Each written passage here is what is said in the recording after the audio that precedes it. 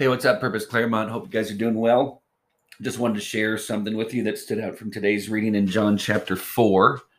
So I hope it's an encouragement to you. Let me pray, and we'll dive in. Jesus, I pray for your direction by your Holy Spirit as we look into your word. I pray that this is an encouragement to us, reminding us of who you are and what you've done and what we're invited to do because of that.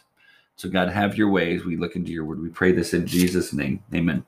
So Jesus in John chapter 4, he's going through Samaria, which is unheard of in the day because Jews and Samaritans pretty much hated each other. It was all racial. There's a racial tension. There was racism between the two of them, which really, if we pull back for just a second, friends, I'm telling you, the gospel is so much more than just getting saved. Jesus is the one who brings true reconciliation first and foremost to God and then between people. I'm convinced there is no reconciliation with people outside of Christ, true reconciliation. Racial tensions, how can they be taken care of? Well, racism is sin, the root of sin. The root of racism is sin, and the remedy to sin is Jesus and his gospel. And so I'm convinced the only way that we can see true reconciliation between races is to deal with the root of it, with sin, with the gospel of Jesus. And so Christians, we have this. We have the gospel. So I think we just keep going out and sharing the gospel and seeing people come to know Jesus and seeing God transform society through it. But here we go. John chapter 4, starting verse 7. A woman from Samaria came to draw water. Jesus said to her, "Give me a drink," for his disciples had gone away into the city to buy food. The Samaritan woman said to him, "How is that you, a Jew, ask for a drink from me, a woman of Samaria? For Jews have no dealings with Samaritans." And Jesus answered her, "If you knew the gift of God and who it is that is saying to you, 'Give me a drink,' you would have asked him, and he would have given you living water." Now, this is about noon. This would point the fact that this is a woman who was really kind of an outcast, because most of the women who would go draw water would do it early in the morning, not in the heat of the day.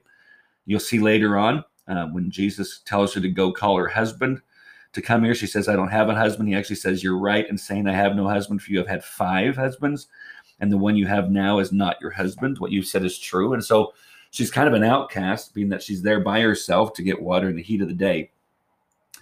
And when Jesus says, "Give me a drink," she goes, "How can you, a Jew, ask me for water?" And because I'm a woman from Samaria. And then Jesus' response again was, "If you knew the gift of God and who it is that is saying to you." Notice there's 2 things. If you knew first the gift of God, which is eternal life. When we think of the gift of God, when we're looking at it as post-crucifixion, post-resurrection, post-ascension, when we're looking at this passage from our perspective, we know the gift of God is salvation by grace through faith, reconciled to God because of Jesus' death and resurrection. We have this gift of God, and it's not by works, so no one can boast. Faith is given to us that we can believe, according to Ephesians chapter 2. And so there's the beauty of the gift. He says, if you knew the gift of God, and here's the second thing, if you knew who it is that is saying to you. So if you knew the gift of God, and if you knew me, then what you would have done is you would have what? Asked me. Guys, that's so incredible. If we recognize who Jesus is and we know what his gift is, then yes, we do worship and we're so thankful. But notice he says this: if you knew the gift and you knew who the giver was, the giver of the gift, if you recognized him, you would have asked him.